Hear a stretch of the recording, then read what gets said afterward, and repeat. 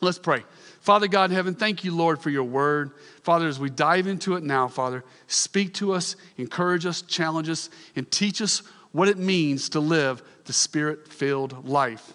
So John chapter 3 says, now there was a man of the Pharisees named Nicodemus, a ruler of the Jews. This man came to Jesus by night and said to him, Rabbi, we know that you have come from God as a teacher, for no one can do these signs that you do unless God is with him. Jesus answered and said to him, truly, truly, I say to you, unless one is born again, he cannot see the kingdom of God. Nicodemus said to him, how can a man be born when he is old? He cannot enter a second time into his mother's womb and be born, can he? Jesus answered, truly, truly, I say to you, unless one is born of water and of the Spirit, he cannot enter the kingdom of God. That which is born of the flesh is flesh. That which is born of the Spirit is spirit. Do not be amazed that I said to you, you must be born again. Friends and family, right there in John chapter 3, Jesus' conversation with Nicodemus reveals his greatest work. And that work is being born again. Why do we need to be born again? Because in Ephesians chapter 2, verse 1, it says, before we come to Christ, we are dead in our sins. And when we become born again, Christ comes into our life and he makes us alive. He resurrects us. He brings us back to life. There's three things that take place when a person is born again. Three elements of being born again that we see in the New Testament. And those three elements are repentance, faith, and receiving him. See, when a person receives Jesus Christ, they invite him to come into their life and they receive him as their Lord and Savior. That's what it means to receive. 1 John chapter 1, verse 12, to all those who received him, he gave the right to become children of God. So there is their receiving the Lord Jesus Christ. Secondly, repentance. You know, when a person becomes born again, they've come to a point in their life where they say, I am done with the old life. I'm turning away from sin.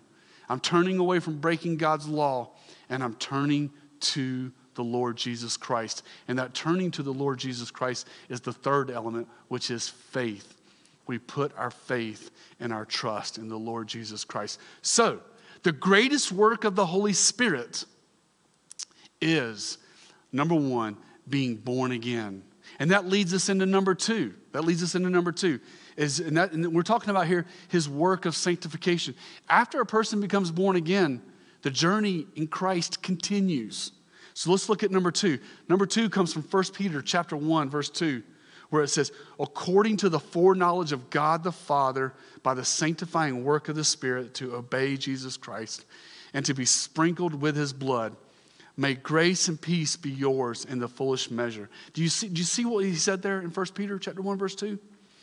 He says to obey, he says the sanctifying work of the Spirit to obey Jesus Christ.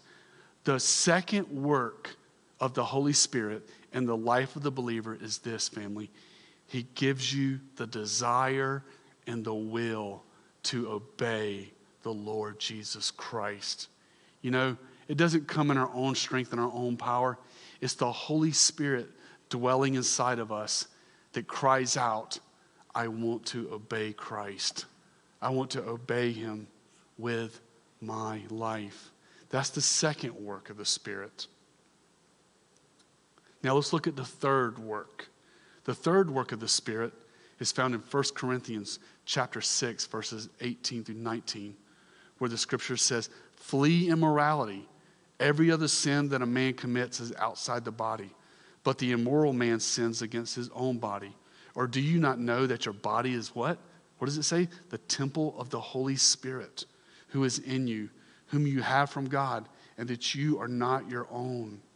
The third work of the Holy Spirit is he gives us the desire to obey and put sin to death. We slay the dragons of the past. We slay the works of the flesh. And we move forward in our walk of sanctification. And all of that, family, all of that, friends, is a work of the Holy Spirit. He gives you the tools. There's an area of your life you're struggling in, and he gives you a Bible verse. to meditate on. He gives you a brother or sister in Christ to hold you accountable. That's the work of the Holy Spirit. We're not just creating this on our own, that's the work of the Spirit. I remember when I first became a Christian, there were some areas in my life that I struggled, that I wrestled with. And what did the Holy Spirit do? He brought strong Christian brothers to come alongside me and hold me accountable. And strong Christian brothers that would speak the word to me. And it was such an amazing thing. And all of that comes from the Holy Spirit, the Spirit of the Lord. That's an amazing thing. That's number 3. Number 3 was to give us a desire to obey and put to death sin. Let's look at Galatians 5:22. Galatians 5:22. Let's look at what the Holy Spirit does, what the Holy Spirit wants to do in your life. And a lot of times I've learned in my growth, in my walk of sanctification and walking in the Spirit, I have found in my Christian walk that a lot of these areas weren't in place until I read it in Scripture. It's something about the Holy Spirit dwelling on the inside of us, and then we get into a Bible study that there's a passage, a verse that'll just jump out, and the Holy Spirit will use you reading that verse to remind you and help you grow. To help you grow. So that's what we're doing tonight, man. I see a lot of people going to be growing in their love for the Lord and growing in their walk in the Holy Spirit. But the next one is Galatians 5:22 and 23. Says, but the fruit of the Spirit is love, joy, peace, patience, kindness, goodness, faithfulness, gentleness, self-control. Against such things there is no law. Now, I don't know about you guys, but when you read the fruit of the Spirit, it sounds really nice. It sounds like this is the kind of person you want to be around. This is the kind of person that's very lovely and this great to be around. And that's what the Holy Spirit does to us. It says in verse 22, it says, but the fruit of the Spirit. We need to understand that phrase, the fruit of the Spirit. In other words, these attributes that he's talking about, love, joy, peace, patience, kindness, goodness, faithfulness, gentleness, and self-control, they're not born in and of ourselves. They are born by the Holy Spirit dwelling inside of us. So it's not like we try to force ourselves into being gentle, or we force ourselves into self-control, or we force ourselves into kindness or goodness.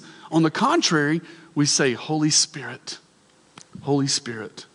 help me in this area. Lord, help me grow in this area. And if there be any roots of bitterness or anger, confess it as sin, and ask the Spirit of the Lord, the Holy Spirit, to help you grow in these areas. Friends and family, this is the Spirit-filled life. This is the Spirit-filled life. That you grow in these things. That we grow in love. Man, I want to grow in love, man. I love you guys. I love my family. I love my Lord. But you know what? I want to love him more. I want to love you more. I want to love my family more. And what I'm learning is that comes from the Holy Spirit. The more I'm yielded to the Lord, the more I'm yielded to God, the greater we will grow in our love. And you can say that for each one of these. You struggle with patience. You want to grow in patience. Grow in your dependence upon the Lord and upon his Spirit. And pray specifically, Lord, help me grow in the area of patience. Help me grow in these areas. Faithfulness, gentleness, self-control. Man, we need a generation of people who walk in self-control. It's so easy in our flesh to go off on people, to get angry, to get mad, to let our flesh ruin situations we find ourselves in. But as we grow in the Spirit, as you grow in the Spirit, and you grow in your love for the Lord and in his word, and the Holy Spirit begins to develop these fruits in you, you will grow in this area of self-control. Beautiful, beautiful fruits. So that's number 4. Number 4, the fourth work of the Spirit is he will produce fruit in your life. So let's be fruitful Christians. Let's grow. Let's be planted like the tree by the streams of water. In other words, let us be planted in the Word of God and let's grow in our Christian walk. The Holy Spirit wants you guys to grow. Amen?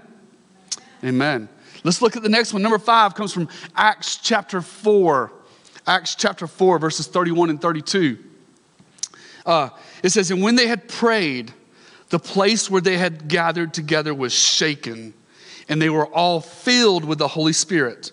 And they began to speak the word of God with boldness. I love this.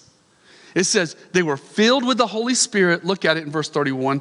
And it says, after they were filled with the Holy Spirit, they spoke the word of God with boldness. The Holy Spirit, friend, gives you and I a zeal and a passion to share and proclaim the word of God. When you understand, when the Holy Spirit opens your heart and you understand the Bible, you're like, wow, this is the word of God.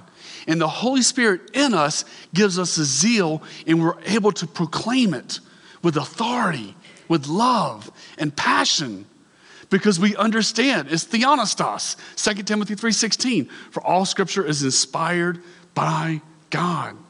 And he gives us a boldness. You know, we're not ashamed of Jesus. We're not ashamed of the word of God, because he's given us boldness to speak the word of God. Let's continue. Verse 32. Verse 32. There's 2 of them in this passage. The next one's in verse 32.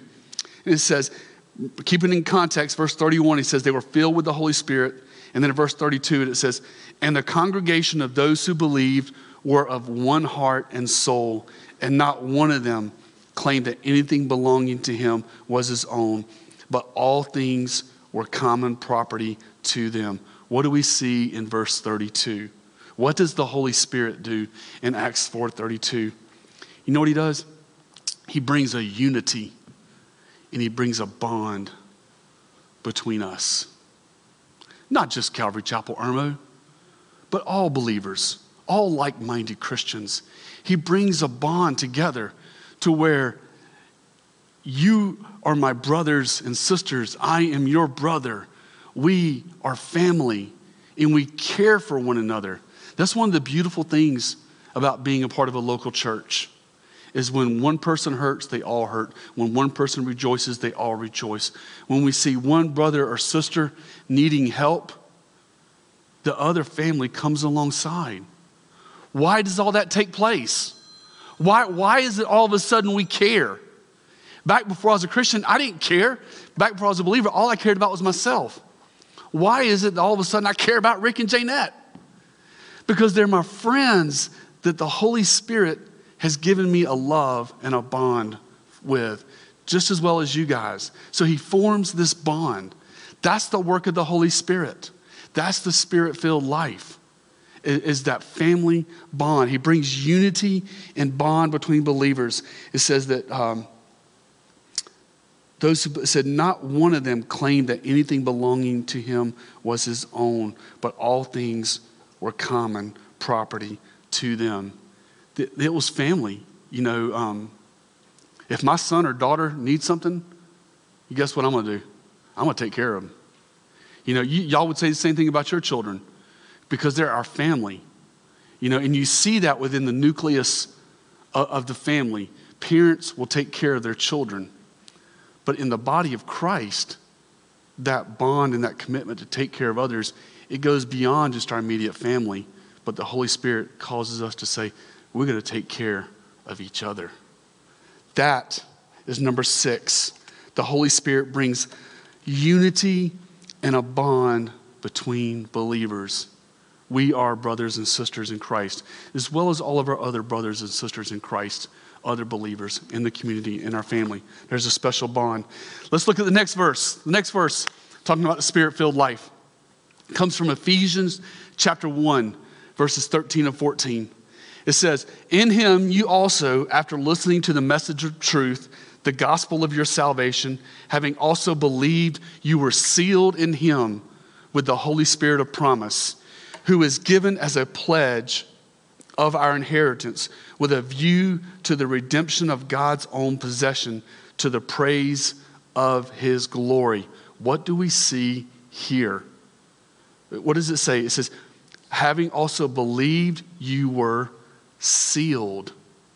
At salvation, friend, when you received the Lord Jesus Christ as your Lord and Savior, when you say, you know what, I'm turning away from the world and I'm turning to you, Lord Jesus.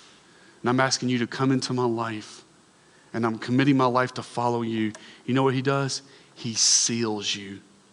Not only does he fill you with his Holy Spirit, but he seals you. You think about shipping containers when they go from one country to another. They get sealed at a port, and then they don't get open until they get to their destination. At salvation, you and I were sealed with the Holy Spirit. And the ultimate destination that we're going to be at when that seal is undone and we see him in all his glory is when we get to heaven. So he seals us. That word sealed, it speaks of security. Friend, I don't know, maybe you struggle with assurance of salvation. Maybe you wrestle, am I there? If you have done those three things that we've talked about, if you have received Christ as your Lord and Savior, and you've said, Lord, I'm sorry for my sin, I turn away from sin, and I put my trust in the cross, you can have assurance. You can have security, okay? You can have security. And again, no believer's perfect. We're all growing. But our security is found in our faith in Christ and our faith in the Lord. Not in our church, not in our denomination, or none of that, but in the Lord Jesus, in Lord Jesus Christ alone. It also says in that passage, it says, who was given as a pledge of our inheritance. A pledge is a guarantee. A pledge is a guarantee. It's a down payment. It's like when you go to buy a house, you got to put a down payment. God has given us in our hearts his Holy Spirit as a down payment of the things to come. We can have assurance of his salvation. We can have assurance of eternity in heaven. Because why? Because he's given us his Holy Spirit. So number 7, the seventh work I see in the scriptures. And the seventh work is the Holy Spirit fills and seals believers at salvation. And that helps our hearts rest, and that helps us have eternal security because our salvation is found in Christ and he does not change. Let's look at the next one. Actually, the next one comes from 2 verses, John 14 and 1 John chapter 2. Another work of the Holy Spirit is this. It says, but the Helper, the Holy Spirit, whom the Father will send in my name, he will, what does it say there? Teach you all things and bring to your remembrance all that I said to you. So Jesus says he will teach you all things and he will bring to remembrance. In other words, after you've read it, after you've studied it, the Holy Spirit will bring it back to your mind. He'll bring it back to your heart. And then also, John adds in 1 John 2:27, he says, as for you, the anointing which you received from him abides in you, and you have no need for anyone to teach you. But as his anointing teaches you about all things and is true and is not a lie, just as it has taught you, you abide in him. The anointing is just another way of talking about the anointing of God being the Spirit of the Lord dwelling on the inside of us. We have an anointing from God, the Holy Spirit, the third member of the Trinity, God himself dwelling on the inside. And what do these 2 verses teach us? That he is our teacher. He is our teacher. You as you study the Bible, as you read the Word, you know what? It's perfectly fine to say a prayer and say, Holy Spirit, teach me. When I read passages, I have to read a passage about 10 times. I have to read a passage about 10 times because each time I read the passage, it just gets deeper and deeper. Because the more I read the passage, the more I meditate on the passage, the more the Holy Spirit teaches me about the passage. And we see things in the scripture. We pull things out because he shows us the deep treasures of the Word of God. So the Holy Spirit wants to be your teacher. You know, a college education is not enough to rightly understand the Bible. A solid hermeneutics is not enough to rightly understand the scripture. Commentaries are not enough to rightly understand the scriptures, even though those are important.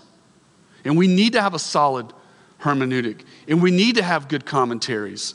And it's okay to go get a college education, but those things in and of themselves do not teach us the scriptures as great as the anointing, the Holy Spirit of God. That's what he's saying there that in John 14 and 1 John chapter 2 is the Holy Spirit teaches us the word. You know, God bless you if you read through the Bible in a year. Please keep reading through the Bible in a year. I love it, but I have a difficult time. I have a hard time with that because I feel like I'm having to speed read. You know what I'm saying? You get up in the morning, you look at your chart. Okay, I got to read 3 passages today. And what do? God bless you if you do it, and do it because it's great to be in the Word, but we speed read through it. I'm a person, man, I'm a slow cooker. I'm a slow cooker when it comes to studying the Word. And a typical Sunday message, I normally spend about probably 15 to 20 hours a week in just sermon preparation for Sunday morning. Because I want to meditate on the passage. I want to read the passage over and over, and then I want to read the passage before it and the passage after it. But I have found in my personal devotions and in my walk, when I approach the scriptures from that angle, just isolating a passage and just meditating on it for a couple days, that it just becomes better and better because the Holy Spirit is teaching me. I still go look at my commentaries. You know, I still go look at commentaries, and I keep my principles of interpretation in place, you know, to read it in context and to understand the word. And I have a Vine's expository dictionary, and I look up a lot of words, and all those are important. But ultimately, I'm like, Holy Spirit, I need you to show me this. I need you to show me this and let me see it, because it's living and it's active and it's sharper than any two-edged sword, according to Hebrews 4:12. So the Holy Spirit is our teacher. I think it's in Ephesians chapter 6. I'm not sure what verse, but in Ephesians chapter 6, it says the sword of the Spirit is the Word of God. The Word of God.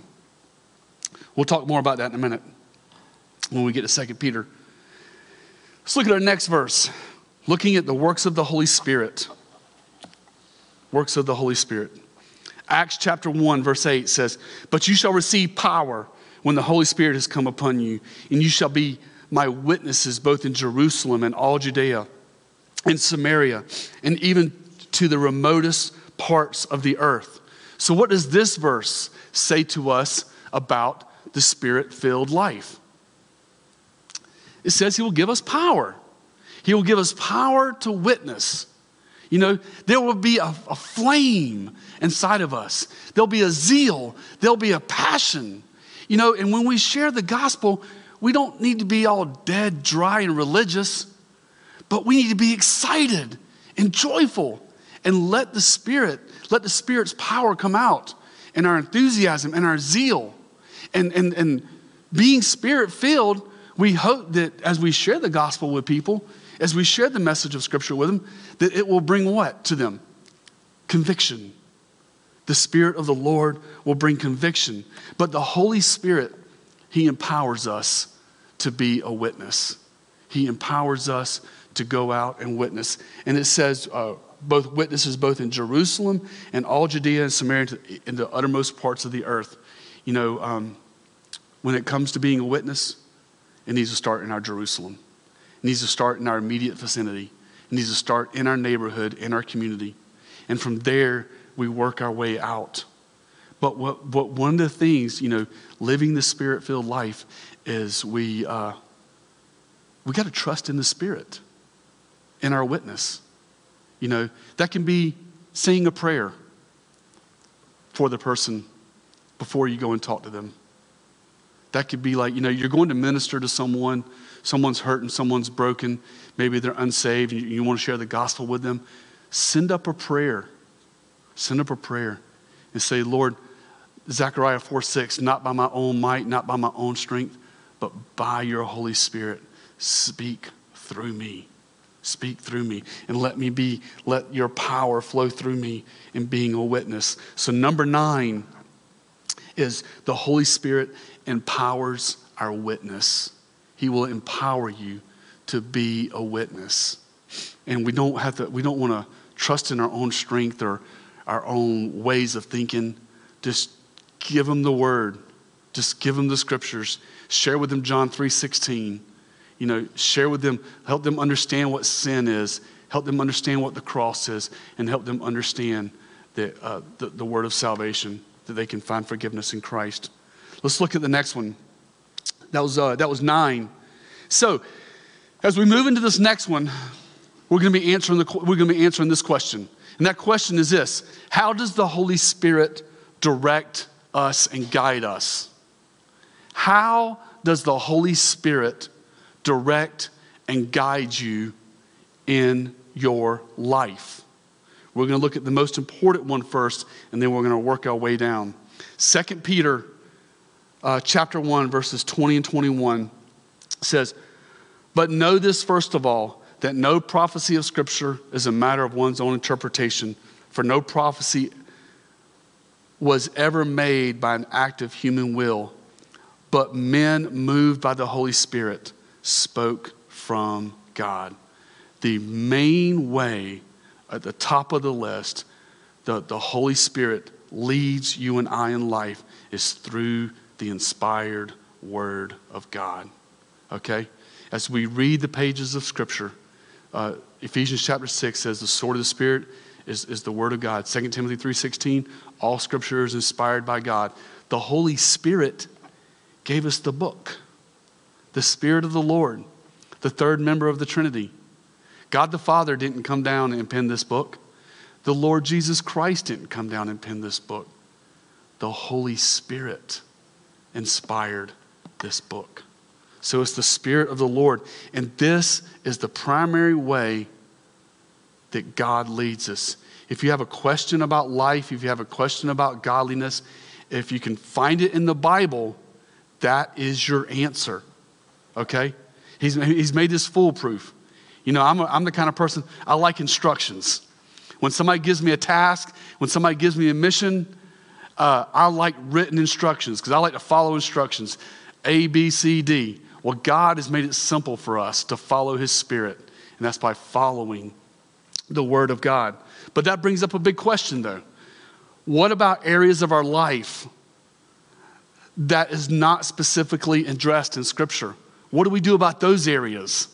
That's a big question. Some of them might be like, Lord, what do you want me to do with my life? Lord, where do you want me to go to church? Lord, what ministry are you calling me to? Those are specifics. Those are specifics in our life that the Scripture doesn't address. What does He want me to specifically do with my life?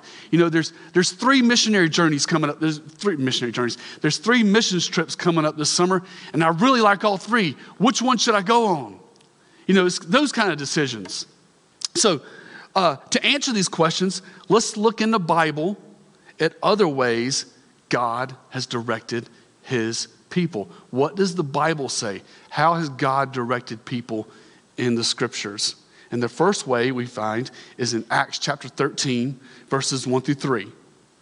You can turn there, or I believe we have a slide. But Acts chapter 13, verses 1 through 3 says, "Now there were at Antioch in the church that was there prophets and teachers, Barnabas and Simeon, who was called Niger, and Lucius of Cyrene, Manaen, who had been brought up with Herod the Tetrarch, and Saul.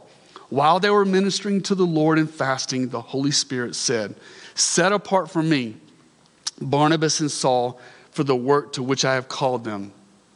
Then when they had fasted and prayed and laid their hands on them, they sent them away. So what do we see here in Acts chapter 13 in the text? What do we see? We see that the Holy Spirit is using prophets here in the book of Acts to lead and direct the believers. In verse 2, it says, while they, who is they? You go back and look at verse 1. It was the prophets and the teachers. While they were ministering to the Lord and fasting. In other words, they were seeking the Lord. They were the ones calling upon the name of God. If you look at verse 3, he uses they twice and there once. And when they had fasted and prayed and laid their hands on them, they sent them away. So we see the Holy Spirit operating through these prophets and teachers in Acts chapter 13. So God can give us a prophetic word through someone that has that gift of prophecy or has that gift of exhortation. You know, God lays it on someone's heart to share with their brother or sister. Now, just because somebody comes up to you and says, thus saith the Lord, that don't mean you buy it hook, line, and sinker. When somebody comes to me and says, you know, I feel like the Lord is telling me to share this with you, I'll take it and I'll hold on to it. I'll hold on to it. Because I believe that the Lord will confirm it. And I'll wait upon the Lord and I ask God, Lord, show me, is this what you are saying to me? Is this how you are guiding me? He will always, you know, if it's God's perfect will, he will always confirm it. He will always confirm it. But the Lord can use people with the gift of prophecy. The prophets, Acts chapter 13, these men that many of them we don't know a whole lot about were prophets in the early church. The next one is Acts chapter 16, verses 6 through 7. See another way where the text says the Holy Spirit directed someone. Acts chapter 16, verses 6 and 7 says, and they passed through Phrygian and the Galatian region, having been forbidden by the Holy Spirit to speak the word of God in Asia. And after they came to Mysia, they were trying to go to Bithynia, and the Spirit of Jesus did not permit them. I found this to be a pretty interesting chapter in the Chuck Smith's book called Living Waters. And Chuck Smith brings up the point that in Galatians chapter 4, Paul indicates that he had a serious bodily illness. And Chuck Smith says that this is possibly, could be, likely, could have been what kept Paul from going to Bithynia. So how is the Holy Spirit leading a Christian? How's the Holy Spirit leading a believer in this situation? By natural circumstance. You know what? That's perfectly, God leads us through natural circumstances, through ordinary circumstances. God put him down. He had an issue. He got well. God confirmed this a couple verses later when he has the vision from the man from Macedonia saying, hey, come over here. We need you here. But God uses natural circumstances. We like to pray sometimes, Lord, please open the door and please close the door. I've heard some criticism of people praying that way. Lord, please open the door and please close the door. But there's actually about 5 places in the New Testament where that's given as a way of praying for the Lord to show you direction. Ask him to close doors, open doors. My family, we pray it quite often when we're facing a big decision. Lord, if this is your will you please close this door? And Lord, if it is your will, Holy Spirit, will you please open the door? And we've had situations in our life where we were facing big decisions and the door closed on the opportunity. And you know what we said? Praise the Lord. That was his leading. He closed that door, so we turn and go the other way and look for the other door that's open. But again, a lot of times, when we talk about being led by the Holy Spirit, people start thinking about supernatural things happening and the hair on the back of your neck standing up and all that stuff. But it's not always that way. It's not always that way with the Holy Spirit. The Holy Spirit can lead through a gift of prophecy, through a word of knowledge, but he can also lead us through circumstances that we face in life. And we need to thank him for those. So that was number 12. Number 11 was, according to Acts chapter 13, He can use prophets to speak into people's life, people with the gift of prophecy. For number 12, according to Acts chapter 16, he can use ordinary circumstances to lead and direct us. Let's look at number 13. Number 13 comes from Acts chapter 16, verse 9. And family, again, as I was going through the scriptures, and I was going through the text and I was putting this together, I'm looking for verses that talk about visions, that talk about leading, that talk about guiding, that talk about directing, so we can know what the Bible teaches, because that's what's important. But the next one comes from Acts chapter 16, verse 9. He says, a vision appeared to Paul in the night, and a man of Macedonia was standing and appealing to him and saying, come over here to Macedonia and help us. So what does the Holy Spirit do here? It gives him a vision. Now, he had a vision in the night, I imagine. And from the text, it appears that he had a supernatural vision of this guy. And that vision is what God used to send Paul over to Europe, okay? But the Holy Spirit can give us a vision. Now, we may not see the picture. We may not see the picture or given a vivid description of a picture like Paul was, but I believe the Holy Spirit gives us a vision. He gives us a vision. I clearly remember in 1994 on the USS Eisenhower, 2 years into my Christianity, and man, I just felt the calling to be a pastor. I felt it, sensed it, was being pulled in that direction 20 years before I became a Christian. But I kept asking the Lord, is now the time? Is now the time? No, no, no. It was always no. And ever since 1992, throughout my military career, I always served in the local church. We served with student ministry, with elementary children's ministry. Me and my wife have been over children's ministry directors. We have been over toddler rooms. We worked with youth. We worked with outreaches. We worked with all these ministries. But throughout my whole entire 20 years, I just knew, because I felt like the Lord had given me that vision, given me that passion, that one day I would serve as a pastor. And that came to be in 2014 when I had communicated to my pastor, Pastor John at Calvary Chapel, Lexington, that the Lord was calling me to be a pastor, to go into ministry. And you know what they did? Well, you just go right over here and serve. And I said, sure. And I went and did the Tuesday night men's Bible study, U-Turn for Christ. Hey, David, we need you in children's ministry. The week before they took me, they called me in to talk about becoming a pastor. The Sunday before that, you know what I was doing?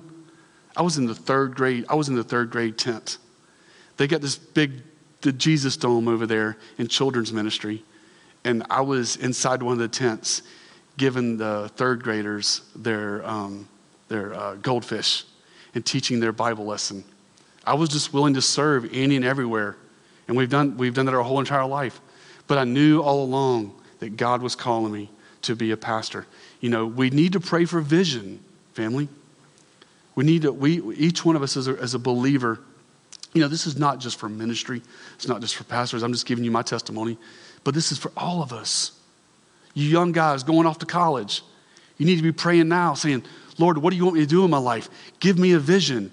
Give me a passion. Give me a direction to go in. Give us a vision. I believe the Holy Spirit will give us a vision. He will give us a passion. Let's look at the next one. So number 13 is the Holy Spirit uses visions to direct our path. The next one is from Acts chapter 2. Acts chapter 2, verses 16 through 18. This is on the day of Pentecost after the Holy Spirit fell. Peter is preaching probably the greatest sermon in the book of Acts. But he's explaining the outpouring of Pentecost. And he says in Acts chapter 2, verse 16, but this is what was spoken of through the prophet Joel. It shall be in the last days, God says, that I will pour forth of my spirit of all mankind, and your sons and daughters shall prophesy, and your men shall see visions, and your old men shall dream dreams. Even on my bond slaves, both men and women, I will in those days pour forth of my Spirit, and they shall prophesy. Now he's quoting from Joel, but notice it says there, your sons and your daughters shall prophesy. So this is through men, this is through women. Your men shall see visions, your old men shall dream dreams, and even on my bondslaves, both men and women, I will pour forth my Spirit and they shall prophesy. So what we see here in Acts chapter 2, verses 16 through 18 is, in addition to what we've already talked about with prophecy and visions, he adds another one, dreams. Dreams. Now, I'm not saying, don't misunderstand me. I'm not saying every single dream you have every night is from God, okay? I wake up a lot of mornings and I remember those dreams and I just want to flush them down the toilet, okay? Sometimes they're bad dreams, sometimes they're scary dreams, sometimes they're weird dreams. And it doesn't often, every dream's not always from the Lord. But God can operate through dreams because it says it right there in the text. And if we're people of the word, we're people of what the text says, it says there in verse 17, your old men shall dream dreams. I believe the Holy Spirit can work through dreams. Now, I believe you got to be careful with this. You got to be careful with this. Everything has to be weighed by the Word of God, okay? And everything has to be confirmed. And it's perfectly good for a brother or sister who thinks they may have a dream from the Lord to go to another brother or sister in Christ and kind of weigh it out. You know, we don't want to get into any wild imaginations or fanatical thinking, but he can operate through dreams. We can receive dreams, but they need to be filtered. But the Holy Spirit, number 14, is he can use prophetic dreams to direct believers. I believe that. These are all ways the Holy Spirit can direct us in the specifics of life. Remember what I said in the very beginning. The primary way the Holy Spirit leads us is through the Word of God. And if you're looking for direction and the Word of God answers that question, that's your answer. Okay? That's your answer. But in the specifics of life, where do I go? What do I do? We need to pray that the Lord will show us. In all situations, we need to fast, pray, and seek the Lord, and he will answer. I'm a firm believer when it comes to specific direction in life, the Holy Spirit can use visions, dreams, prophetic words, circumstances to lead you. The tragic mistake of the modern church is making big decisions with little or no prayer or fasting to see what the Holy Spirit wants. We need our big decisions, big plans, things we want to do, bring them to God in prayer. Bring them to God in prayer so we don't make mistakes. We don't step out and do something that we had no business doing. We need to bring it to the Lord in prayer, and that's the Holy Spirit to show us.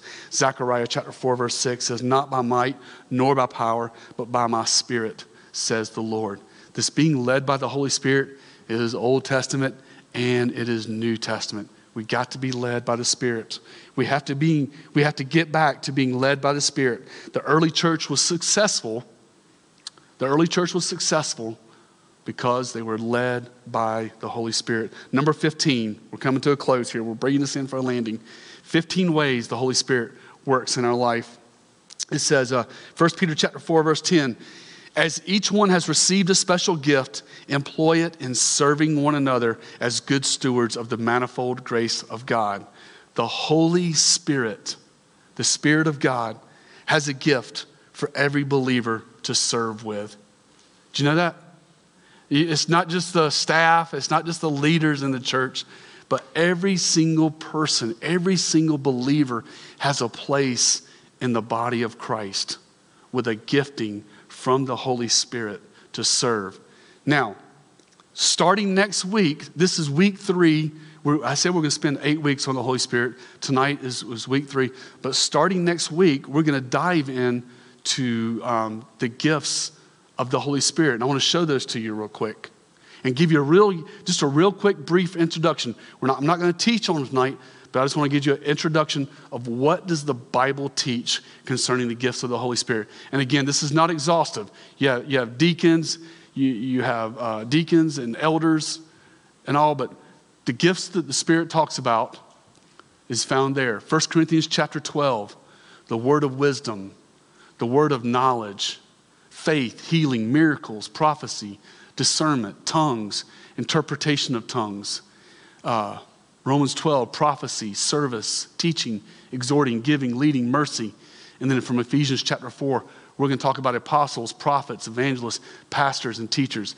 And a lot of people, they like to steer away. They like to steer away from talking about tongues and interpretations. But family, it's in the Word of God. It's in the Word of God. And we need to have a solid biblical understanding of what the text says about these gifts. The scripture says we're not to be ignorant of the gifts. And there's some churches that abuse it. There's some churches that ignore it. And we can't be in either camp. We just need to understand what the Bible teaches on these gifts and understand that they're gifts meant to unify the body of Christ. They're meant to bring us together. They're meant to make us the most effective in ministry. The Holy Spirit uses the gifts through his servants to edify, exhort, comfort, and correct the body of Christ. And I like what Chuck Smith says in his book, Living Waters. He makes this statement. He says, there is diversity in unity. There's diversity in unity, meaning we all have a different gift, but we have unity in working together because it is one Holy Spirit working in and through the church. I encourage you guys in the weeks to come. I'm probably going to break it up. Probably going to do 4 gifts a night. We've got 5 weeks. We'll break those up and we'll talk about them. But if you have questions about those gifts or you want to know the passages ahead of time, text me, call me, email me, let me know, and I'll be glad to share with you the text that we're going to study. But the main point is not to convince you of one denomination's position or another denomination's opinion. Our goal at Calvary Chapel is, what does the Word say? What does the Bible say? And that's where we stand. 1 Corinthians chapter 12, verse 7 says, the manifestations of the gift is given to everyone for the profit of all. It's meant to build up the church. But unfortunately, it's divided the church on many of these things. The gifts of the Spirit, they're not given for our personal profit. They're not given for us as a gift. They're not given as something for us to show off or, hey, look at me. No, it has nothing to do with that. God has given me a gift so that I can minister to Leslie.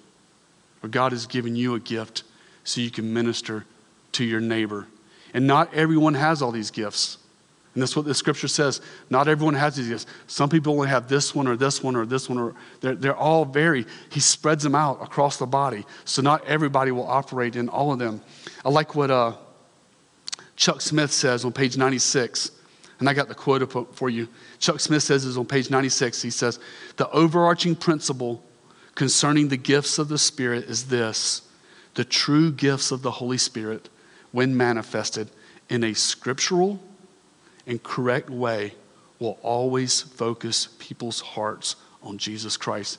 I was listening to Wretched Radio the other day, listening to Todd Frill, and he made a very powerful statement. And I've repeated it. I've said it before, but I like what he said. He says, how can you tell if a church is Spirit-filled? How can you tell if a church is operating in the Spirit? They will point people to Jesus. And it's the same it's the same principle with the gifts, with the teaching, with everything that's said and done. It points people to the Lord Jesus Christ. It points people to the Lord. How can you tell? How can you know if you see someone and they claim to have a gift of the Holy Spirit? How can you tell if it is truly a manifestation of the Holy Spirit operating in their life? How can you validate it Is there a way to look at a gift, to look at someone who claims to have a gift? I believe there is. Who are they pointing people to? Are they pointing people to themselves? Or are they pointing people to anything other than Jesus? Because that's what the Holy Spirit does. The Holy Spirit exalts the Lord Jesus Christ, and the Holy Spirit builds the believer. That's the purpose of the gifts of the Holy Spirit. All the gifts of the Holy Spirit, as you study them in the text, they're meant to build up they're meant to exalt the Lord Jesus Christ. There's actually only one gift the scripture talks about that's meant to edify a person's self. And we'll talk about that in about 3 or 4 weeks. And that's the gift of tongues, where he says, he who speaks in tongues edifies himself. But all the other gifts are meant to build the body. So I hope y'all are excited and looking forward to this study. Again, pull my list up one more time, Rick. Yes. What I'm thinking of doing is next week, I'm going to start with Ephesians chapter 4. And we're going to talk about apostles, prophets, evangelists, pastors, and teachers. We're going to talk about, I'm going to get into a little word study. We're going to look at what does the scripture say about apostles? Just to give you a little taste. The word apostle is actually used 3 times in the scriptures. In Hebrews, Jesus is called our great apostle. Why is he called an apostle? Because he was sent from the Father. Okay? Then you have the 12 apostles. And the 12 apostles, they were sent by the Lord Jesus Christ. We call them apostles with a capital A. Those are not to be repeated. But then we have apostles, which that word apostle in the Greek just means one sent out. And those are sent out by the church. And who are those? They're not the same as the 12 apostles. Those guys will never, that's an office that was for that time and that period to give us the word. But what do we have now, apostles? One sent out? Missionaries. People sent out by the local church to minister in and around the world. So we're going to study those words, prophets, evangelists, pastors, teachers, and then we're going to work our way through Romans and Corinthians, and I'll probably throw a couple more in there as we get into the study. So let's pray. And I want you to pray and say, Lord, what is my gifting? What gift have you given me to build up the body of Christ? Amen? Let's pray. Father God in heaven, thank you, Lord, for your word. And Lord, thank you for this study on the Holy Spirit. Father, I pray, not in our own might.